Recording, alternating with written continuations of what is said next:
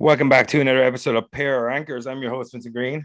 I'm your host, Oljan Tui. And let's get to the Rankitude, motherfuckers. All right, Noel, we're back for another episode. And this week we're talking about movies that change genre mid-story or mid-movie or at some stage of the movie. They went Very sharp turn. Yeah, pretty much. Turn, yeah, they went from one genre to another without any kind of warning. And there's obviously a few famous examples of this. I'm sure they'll appear on our list. But all right, Noel. So what we like to do with rankers, we like to storm on through these motherfuckers. Give me your number 5 and let's get to it. I'm going to start with number 5. I broke my own rule. It's the only time I'll break is I didn't want to go for like films where the whole point is that they have a twist because that seemed a little bit too on the nose. What a twist. Ooh, what a twist. But this one, the fact that it was one film, it wasn't even what the film wasn't even about what it was about. Yeah. And that was The Village. Yeah. So you think there's this, horrible demon that's lurking in the woods, and there's curiosity, no matter how scary something is. Yeah. And of course, we find out, just to jump to it, it turns out that there's nothing. It's just a family living in solitude, trying to keep the kids who were born into that solitude. Before you the illusion. Elaborate, my number 5 is The Village as well. Oh, okay. Yeah. Well, I wasn't expecting that because there's huge examples, and I thought I went a bit off the beaten path there, but like great minds or fools, whichever. Couldn't find a high def background. No, yours looks better. Whatever, you got me beat. Yeah, again, you love this. All I'm going to say is the only reason I'm good at picking backgrounds or anything like this and images is because of Matt Armitage, my former editor at 25YL. He's very, very particular about the kind of images you use for your articles, and he made me a fucking a zealot for looking for the exact size, the exact definition. Really? Yeah, you just have to WhatsApp me, man. Yeah. Anyway, but like I thought, but when the twist actually comes, you realize the film wasn't in any way. It wasn't that the plants were doing it; they weren't getting old because of something. It wasn't at all even about that. It was literally just don't go into the woods. That's all it was about. There was no demon. There was no scary. There was no supernatural. Yeah. It was simply not anything like that at all. I don't know what genre you'd really put it in. I guess it's a drama. Historical horror. It's a historical horror, yeah. That's what it was supposed to be. But where does it end up? Yeah, exactly. That's what the genre thriller, I guess, kind of thing. But it all turns out to be kind of one huge miscommunication. And at the end of it, I didn't hate this film as much as a lot of people did. I went to see it when I was young in the cinema. But it wasn't that long ago, dude. It's 0504.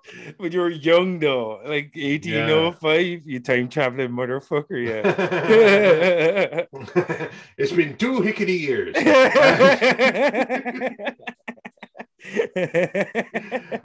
But just like without, I know there's a bit of overlap here, but like, is there anything you'd like to add before we move on? Yeah, so right when The Village came out for me, I'm a big M. Night Shyamalan fan at this stage of my life, right? I'd seen The Ring, I'm a fucking idiot. Sorry, I seen Sixth Sense, I seen Signs, and I seen Unbreakable. Awesome. 3 really good fucking movies, all right? And like you say what you want about Signs, but like apart from the massive weakest flaw, of the tree, the weakest of the tree because of the massive in the air thing. Exactly, yeah, the massive flaw, right? Apart from that, the movie itself is very unsettling. It's a very different take on an alien invasion, and it's a very, very cool movie in terms of like its visuals and the soundtrack and all this. But when it came to The Village, I was kind of amped up because I seen the trailer and I was like, this looks really, really cool. And for 3/4 of the movie, I was on board. I'm like, okay, so it's about a community and they have to stay out of the woods because there's monsters in there. I'm like, I'm on board for that. And then the first twist comes when you find out that the elders of this so-called village are actually the monsters and they're using as a fear tactic as a method of control. They accidentally kill one, don't they? It's not the whole thing. Don't they accidentally kill one? She kills one. She kills one of the monsters when they attacks her in the woods when she's trying to escape. Some sort of trap, like falls into a pit sort of thing or something. Yeah, I think they're. I can't actually remember what they're called, but it's kind of like when in Vietnam. I don't know. Actually, did it have the sticks in it as well? Spikes. I'm not sure. It's been a long time, but I remember they accidentally get Punjab unmasks and you find out it's somebody that she grew up that she knows all of her life. Well, she's blind, dude. So. Yeah, but it still turns out to be someone she knew. No, but she didn't. We're not blind. What's your problem? What? No, but like I like the first twist. I could deal with the first twist because it felt like it belonged to the story. But the fucking second twist where it went from being a period piece to being like this modern day kind of like cultish drama type ending. I thought it was completely unnecessary. It took away from the rest of the fucking movie. And like I thought the first twist was acceptable, but the second twist took me down a path that I didn't want to go down. And it's the reason this film is derised the way it is because of the second twist. Like if you don't have that in there, I bet you people look at The Village a lot more kindly. Because there was no need for a genre shift. Started insisting upon itself. Yeah. Started trying to push the ball out. Much. So like that's just it was a portent of what was about to come for M. Night Shyamalan because he's fallen into this with a twist thing and like he can't help himself anymore. Like so that's his problem. Like as you said before, the real twist is when he makes a movie without a twist. Yeah, make a movie without a twist. Yeah, like The Happening, like the trees. Make a movie where it's exactly there's a murder. This guy looks suspicious. Have it be him. Yeah. That would fuck with people. But this being an M. Night Shyamalan movie, like there's a series of murders and ends up being the oak out back and it's killing people. Exactly. Because but you're not joking. He did that. I mean, you're not joking. Yeah, you know what I mean? It's like the trees. It's a humorous observation. Mark, you shut the fuck up right now. Don't talk to me about no killer trees. Well, how that get green light? How that get green light? Just let me see Zoe Deschanel's eyes. That's all I'm asking. It's fucking movie. The Happening piece. Okay, I'm gonna kick it along. Where it's back to me, and this is what's your number 4, motherfucker? I've gone bigger. And this woman, Janet Leigh, robbed from her boss and was trying to lay low in a hotel. That was the story until this woman attacks her in the shower and stabs her to death, which in the era that this film was made was a crazy thing, an absolutely insane thing. People didn't do that. Like the blood running down the shower, of course, like you said, like iconic to this very day. But it was no longer a crime drama. It was no longer like Simpsons did it better. And but all of a sudden it was a horror movie, and then it gets more kind of twisted as you realize that like Norman Bates is in fact like not just a psychopath, but also like he's suffering from paranoid delusion and all of this kind of stuff because it's not his mother. And all of a sudden it's a horror movie. It's a full-blooded, full-fleshed slasher horror movie. And like I've watched this film a few years ago, and you're kind of going, wow, like I was trying to my best to just pretend that this is, you know, like just you only know what you're seeing. And I realized the first half, my God, and people don't talk about that. It does because it's so iconic. Yeah, the ending is so iconic. Norman Bates is so iconic. The shower scene is so iconic. And did that happen to you as well? This weird thing? Yeah, no. Like the first time I saw Psycho, I did not see that coming. Like, you know what I mean? The shift in the story, killing off your main protagonist about 40 minutes into the movie. Oh my God! Like, yeah. and in the way it develops, her sister, someone comes looking for her, I think, and a private investigator or a cop or something, they come looking for her, and then you have the whole thing kind of develop at the Bates Motel, and you find out what the fuck's going on. Yeah, like to me, it was one of the first movies that I seen that did something like that, to shift the narrative in such a violent way. It seems main place now. Yeah, this was in the early 60s. Hitchcock did that though. He always kept you guessing. That was why he's one of the best. Like, you know what I mean? Fucking grew up in Hitchcock. He was my bread and butter growing up on TCM. And well, you know, and what might be main, like again, bread and butter to a lot of people now. Where would we be? You know, I mean, Hitchcock was, I don't know, he was the Nicholas Tesla of horror movie. You know what I mean? Like he was, and this film is no exception. What's your number 4? My number 4 is from a pre-existing franchise, and when everybody heard about this movie coming out, we knew it was going to have some monstrosity or some monstrousness about it, if that's even a word. But like, definitely a word. Yeah, but like when we watched it and we sat down, it took on a very different tone until it veered off into the direction we thought it was going to eventually, and that was 10 Cloverfield Lane, starring John Goodman and Mary Elizabeth Winstead, I think. And it's pretty much for pretty much most of the movie. For most of the movie, it's like this girl has been kidnapped. She's in John Goodman, and he's pretty much telling her the world has ended, some sort of weird attack. And the world doesn't deserve John Goodman. I know it's not on point, but we don't. John Goodman's amazing. Yeah, he's a good man. Like, but like, no laugh for that amazing joke. Whatever. We get him. Oh, he's a good man. We're getting him paused. We're getting him paused. I need a laugh track. We'll do it live. Yeah. But like, yeah, so pretty much most of the movie, you don't know if this dude's fucking lost his mind or whatever. He has her locked up in a bunker, and you think for maybe the whole movie that this dude's just gone psychotic and he's trying to kidnap this girl so he can whatever molest her or rape her or whatever, or just even control her or whatever, just to have that kind of weird level of control. But in the back of your mind, you're like, Cloverfield, because you've all seen the original Cloverfield, and what's Cloverfield about? It's about this fucking huge monstrosity that attacks New York, and like, so you think the whole way through it, maybe he is telling the truth, and then when she finally escapes, she's driving on the road, and this fucking alien, like, she comes in contact with this gigantic monster, and then to have such a shift from that, even though you were kind of half expecting it, but to actually finally see it, and you're like, that kind of thing.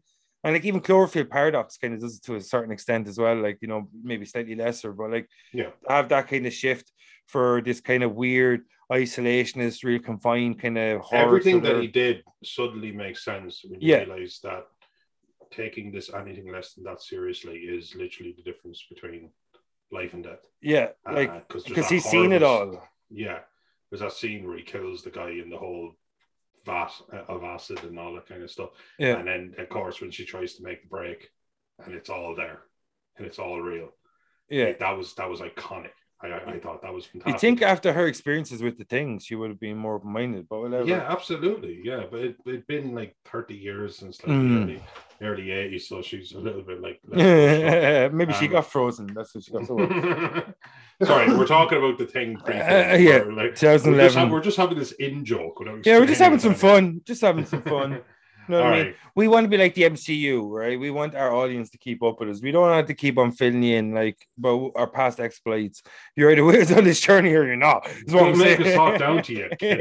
Yeah, we just want to talk to you, not down to you. You know what I'm saying? All right, throw the baseball with the baseball glove. All right, sport. All right, are you ready? You ready? Let's ramp up this fucking thing. Let's get our energy going. I'd be shocked if it's not on your list, I'll be honest. What's your number 3, motherfucker? From Dusk Till Dawn. Move your head. It's just right move there. Your head for a second. There we go. There we go. What a absolute iconic flawless woman. Flawless woman, great actress, just everything. She's just brilliant. But anyway, this was.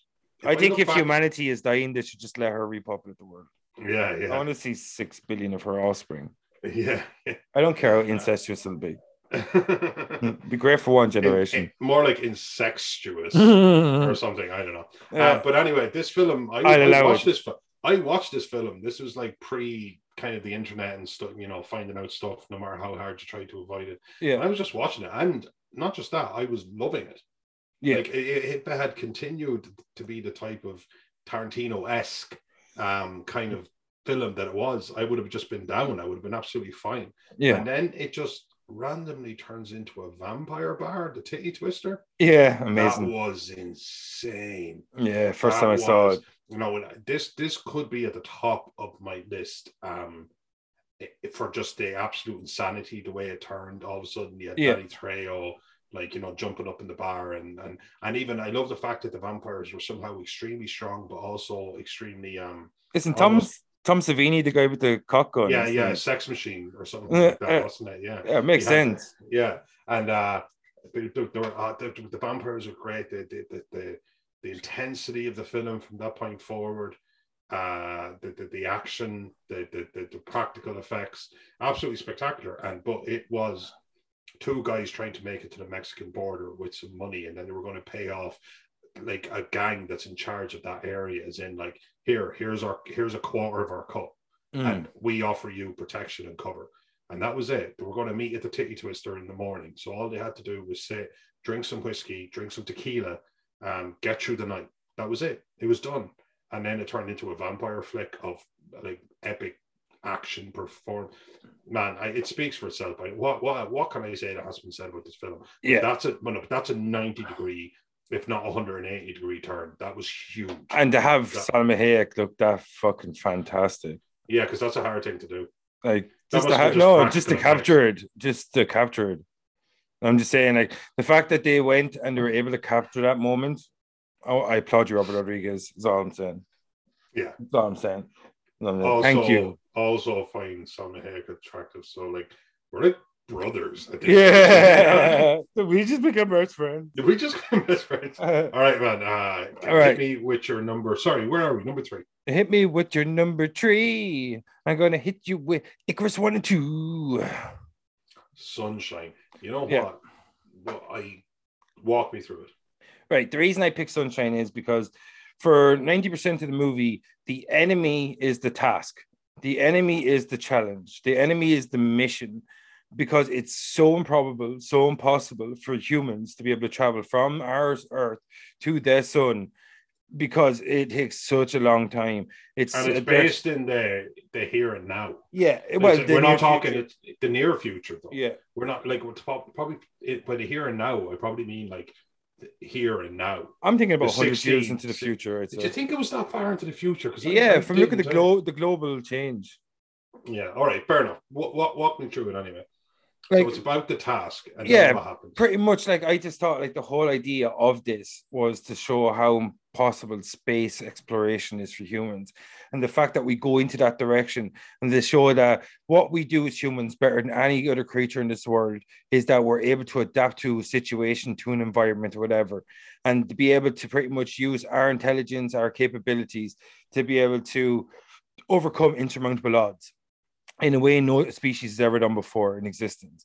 And I thought that's what Sunshine was about. It's supposed to be about us as a species and our ability to survive, and what we're able to do, and the lengths we're able to go through to actually make our society, our civilization, our species, whatever, survive. There's also that solidification, you know, like it comes up in all these disaster movies where like whatever's going on between the United States and China, or you know, Israel and Palestine, or whatever we want to kind of going like, dude, this is just going to kill everyone, and it's not going to stop to check what way you vote. Yeah. And it had that kind of solidified mission, a very diverse group of people who were very specialized in very certain areas, and it, like you said perfectly, it was the mission. Yeah, exactly. And in for 90% of the movie, it's all about how humanity is able to overcome these insurmountable odds. And it's kind of like about we're going to go and meet our maker. The sun, without the sun, is the creator of all life in a lot of ways. You know, that's why he was hailed as a deity for hundreds of thousands of years, whatever the fuck. I don't see what the big deal is about the sun myself, but like, yeah, you know what I mean? And that's what the movie is about. And then all of a sudden, we actually got this weird, like they find the Icarus One, they go on board because they're having problems, and then everything goes to shit after that. And then you realize there's a guy, the captain from the Icarus One, Pinbacker, is now aboard the Icarus Two, and he starts killing off the crew one at a time and sabotaging the mission. And like, I don't think he was necessary, because the task and the mission were so fucking hard to do in the first place. That should have been the enemy. I was trying to overcome our own extinction event. You know what I mean? And that's what it should have been about. Like, I understand what Pinbacker was all about. It's like I said a minute ago, he went and met his maker and he saw the eyes of God or whatever the shit, like, or saw the face of God. And it drove him insane pretty much, because he started looking at his own insignificance within the greater universe. Because he started thinking about that shit.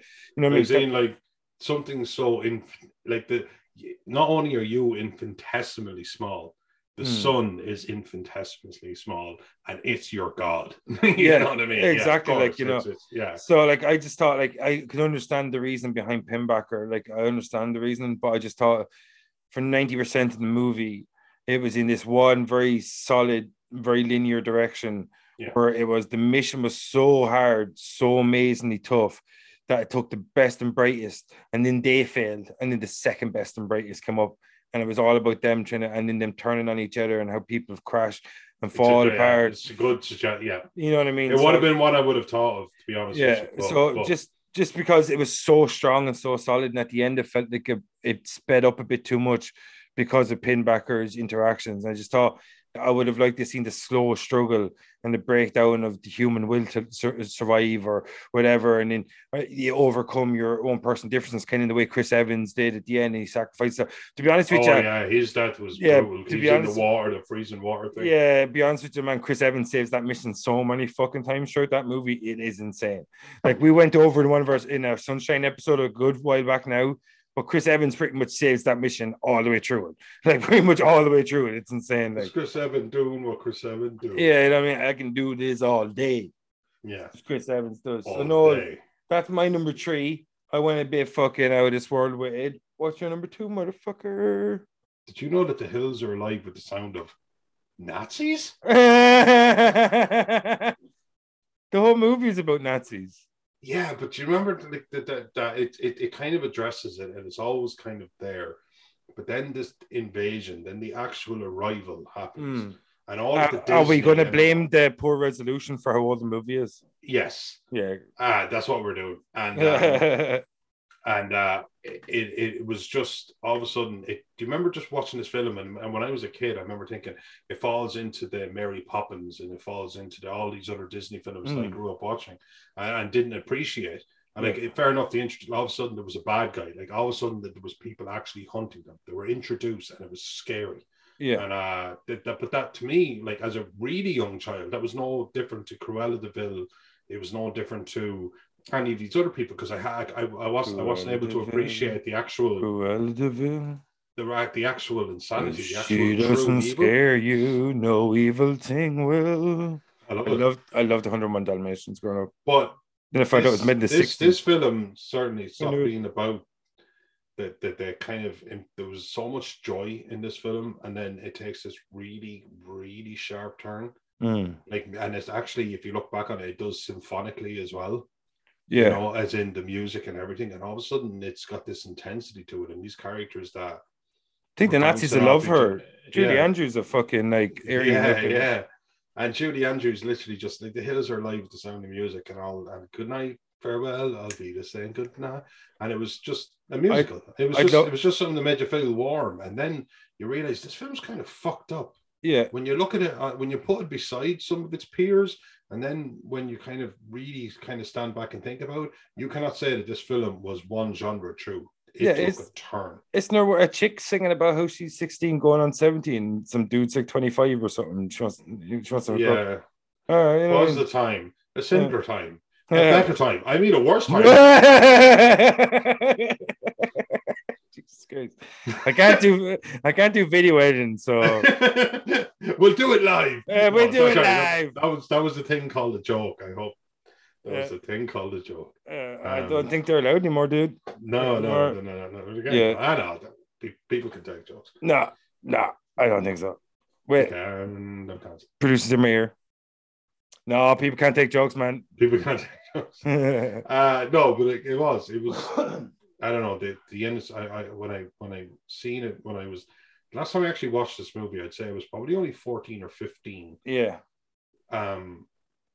But then but it was just kind of old enough to know what World War II was and what the stakes actually were, and how much absolute horrific stuff that you cannot dress up, you can't sing around it. Well, Hugo Boss tried to dress it up, didn't they? Yeah, I said it. Yeah, I said it. Hugo Boss, you Nazi manufacturing clothes wearing motherfuckers. Yeah, I said it. Oh, yeah, we're taking down Hugo Boss over here. But, they made all the Nazis uniforms. I'm saying it.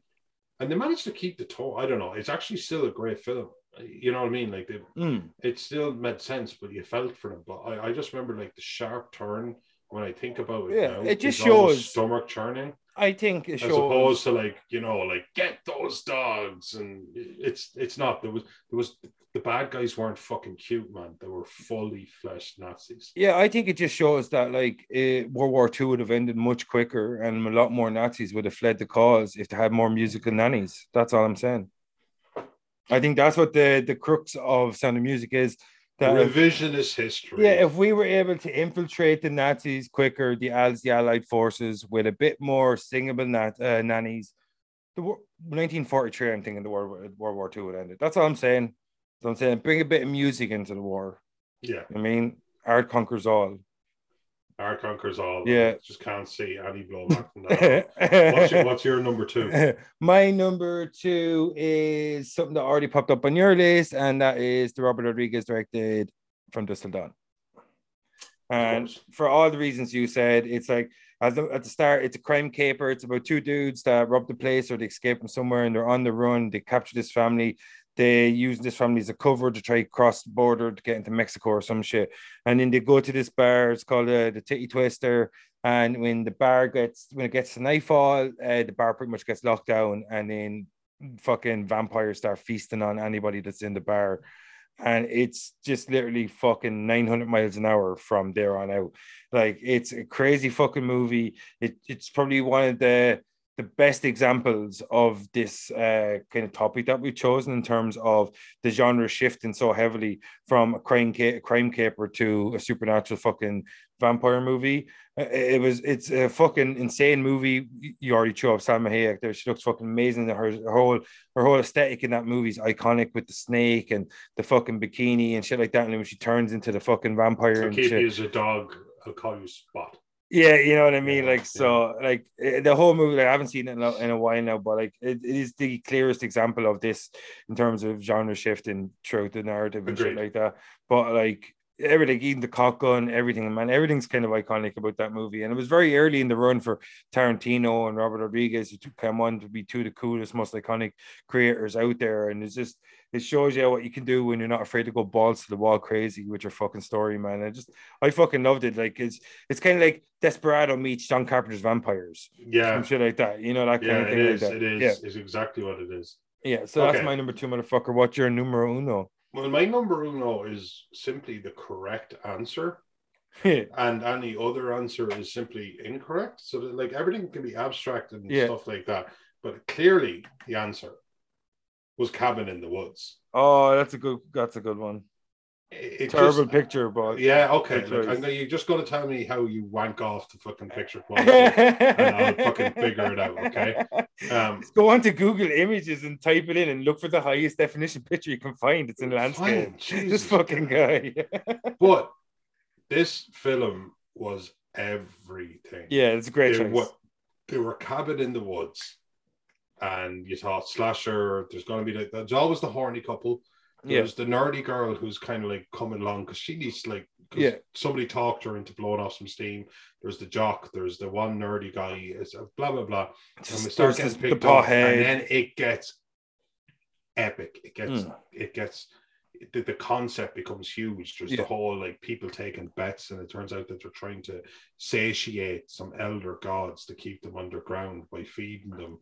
At, like, obviously 0.000000001% of the population every year, which is like obviously not all that evil in the grand scheme of things. It really naturally meant the end of all of civilization. Bradley Whitmore's so cool. Oh my god, he's a legend. And the whole scene with Chris Hemsworth jumping the shark. Oh my god, it was so good. Everything about that movie is fucking brilliant, man. Fucking love that. One of the best movies. Great choice. Great fucking choice. It was iconic. Yeah. How much it shifted from just being don't get me wrong, it went from horror to horror. So in one way you could say it didn't switch genres. No, but this film was not at all what you thought it was. Yeah. Yeah. It almost, you could say it switched subgenres. Yeah, fair. You know what I mean? It did so in such a huge fashion. Yeah. For me, I think it's a great choice. Drew Goddard, I think, wrote and directed it. He's very unlucky. He was supposed to do. He originally was the showrunner on the Daredevil TV series on Netflix, and he left to do a Sinister Six movie for Sony, and then the Sony hacks came out, and that movie got cancelled. Like, he was very unlucky there. So like, fucking Cabin in the Woods, I think Joss Whedon was a big driving force behind this movie. Had a great cast. Chris Hemsworth was fucking brilliant in it. Bradley Whitmore already talked about, man. It's a great choice. I'm actually raging I didn't think of it, because it is a great fucking movie. I think it's actually one of the better modern horror movies, to be honest with you. It's so clever, and there's so many different kills, and they pay homage to so many classic characters, but put their own spins on them.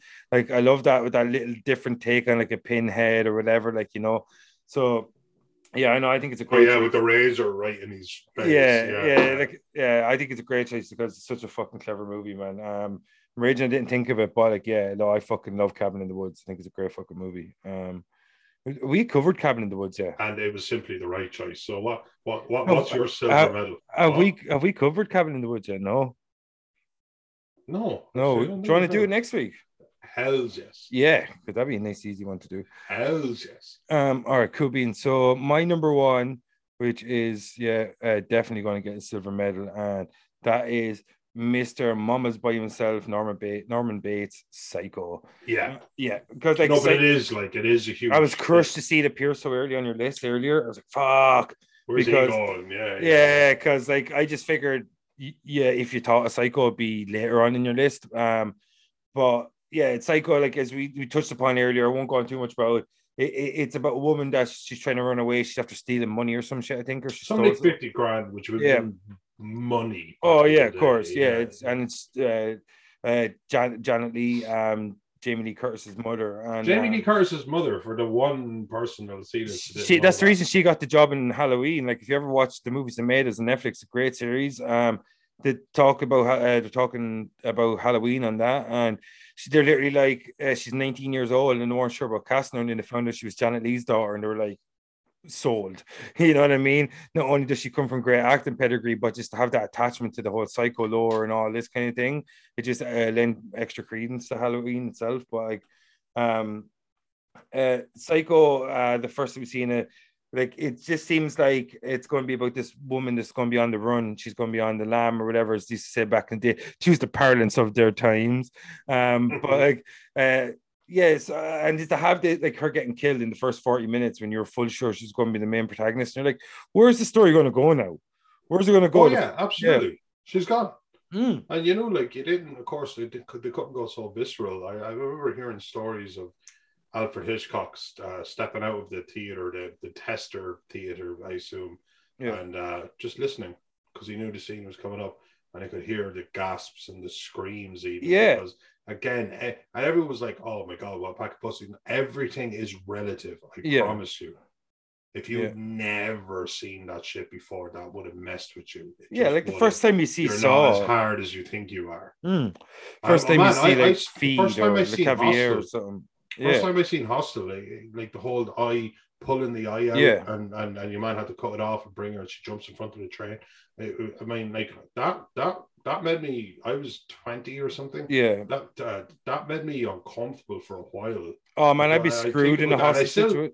Same. Oh man, especially in my early 20s, women that attractive start coming on to me, and I'm backpacking through Europe. I'm dead.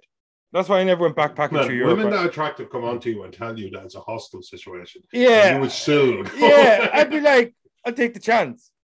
But is it like the film where I get the ride before and be like, yeah, sweet. Dope.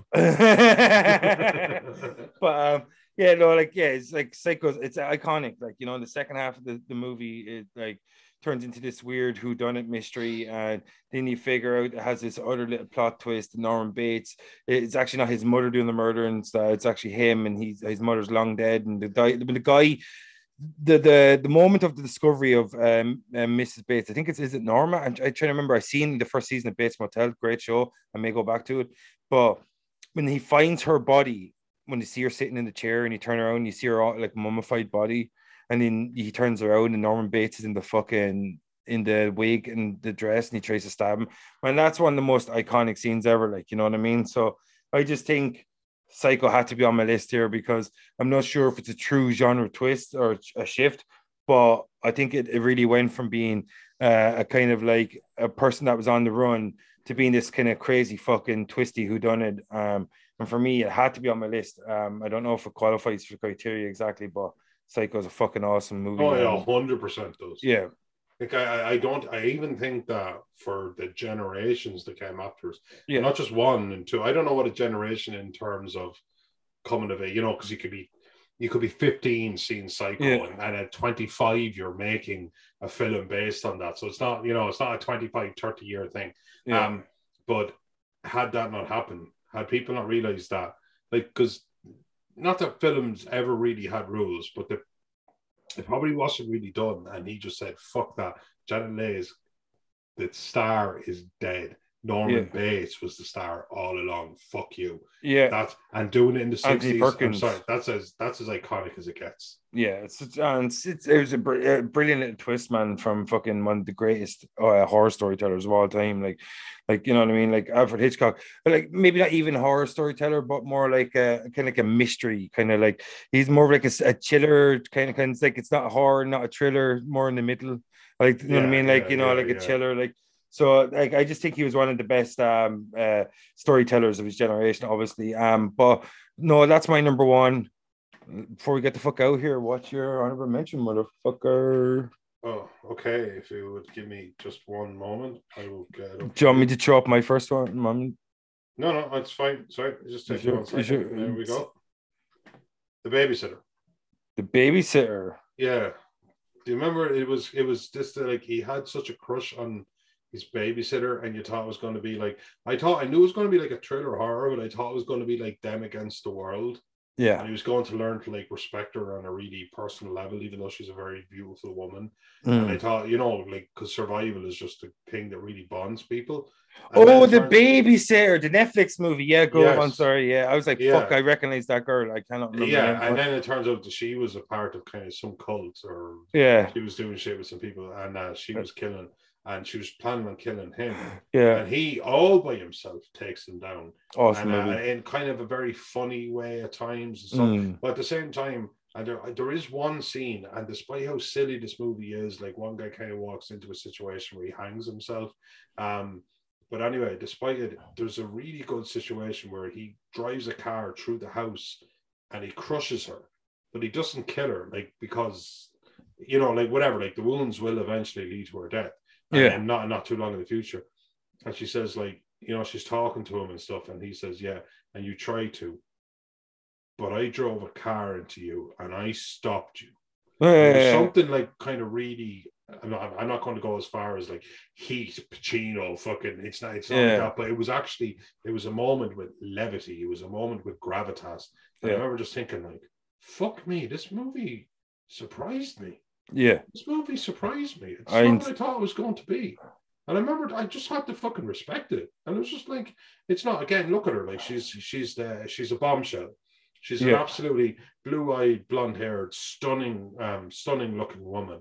And but she actually turned out to be a really good bad guy. And he turned out this little kind of like nerdy kid, like, and he turned out to be a really strong-willed little fighter. And I don't know, film impressed me, man. I just really liked it, and so I had to give it, like, it didn't make the 5 list, but not by a tiny margin. But it's definitely an honorable mention. Yeah, no, I babysitter the I really enjoyed Babysitter. Kind of reminded me of another movie called Better Watch Out. The way it kind of turned, like Better Watch Out was, I don't know if anyone's seen it. Have you ever seen Better Watch Out? It's like a Christmas horror. It's not hitting me, no. Yeah, so I don't really want to give away too much, but yeah, it reminded me of that movie, how it shifted from something that you thought was going to be very stereotypical to something that was completely different, and it played with the kind of the tropes a little bit, and it had a bit of fun. And I love in horror is actually tries to be a little bit clever, like, you know what I mean, because sometimes we get too much of the kind of the over dependency on the classic tropes, and it seems a bit formulaic after a while.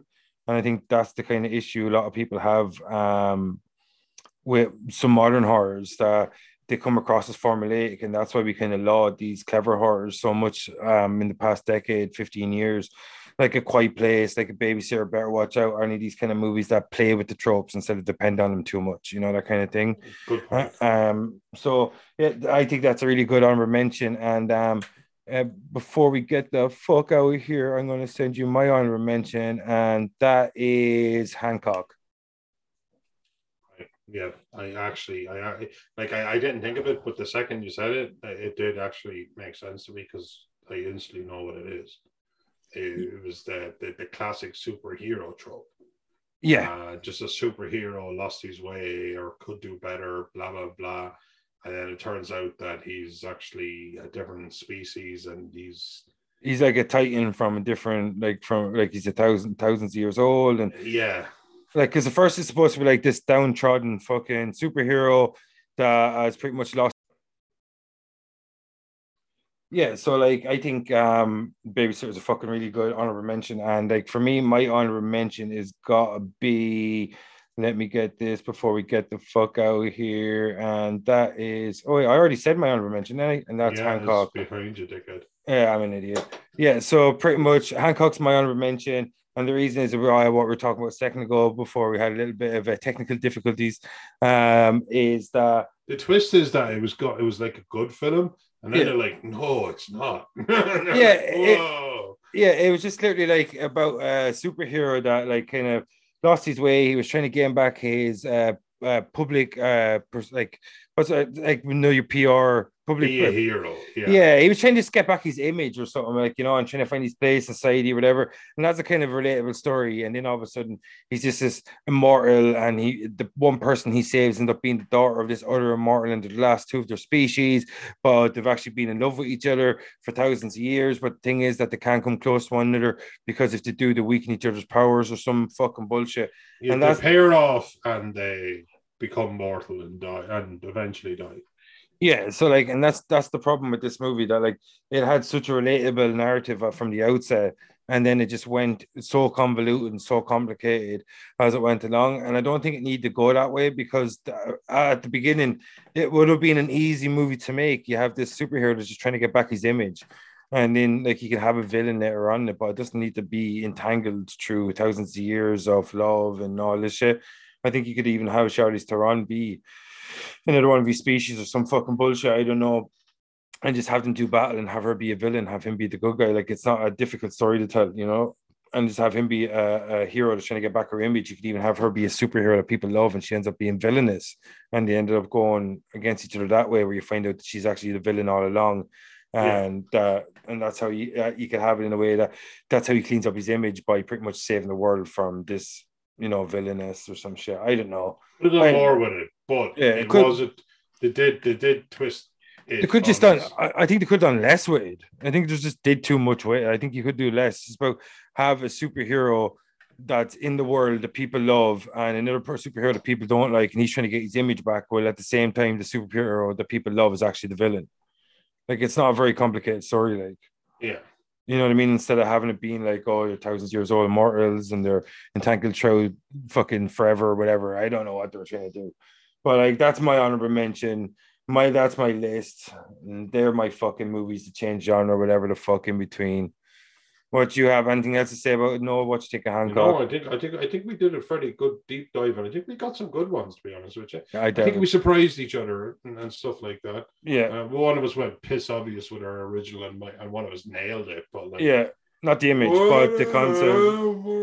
Whatever. Yeah. But in all fairness to me, I did put this list together yesterday in 20 minutes because we were supposed to record this. You did. No. Credit where it's due. No, that was a lot of fun, man. I really enjoyed it. And I hope. Thank you for staying with us, all two of you. Yeah, two people. It's what we love. It's all we need. So, like, please, like, subscribe and stay with us and love us. Just love us. That's all we want. Yeah. Is to be loved. Poor guy. Yeah. Look at him. He's just a baby. Babies can't grow beards. It's literally all I got. To counter your baby argument is a full beard. This fucking guy, like, you can't buy a beard. I'll get you a beard here on your face at 3:00 this afternoon. That's what I do. Yeah, I'm going to sit here and drink my coffee. Paid for it. I didn't watch my friends die face down in the mud. Fucking love Big Lebowski. All right, folks. I'm your host, Vince Green. I'm your host, Old John Tui. And this is Pair of Anchors. See you next time, motherfuckers.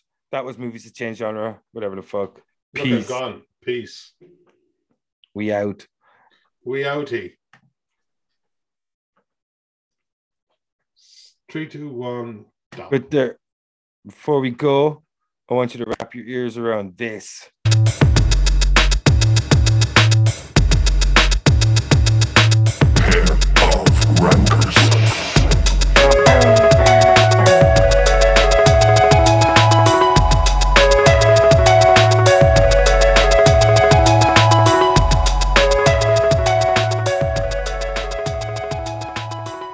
Lovely. Peace. All right, man. I'm out of here. See you next time. See you, man.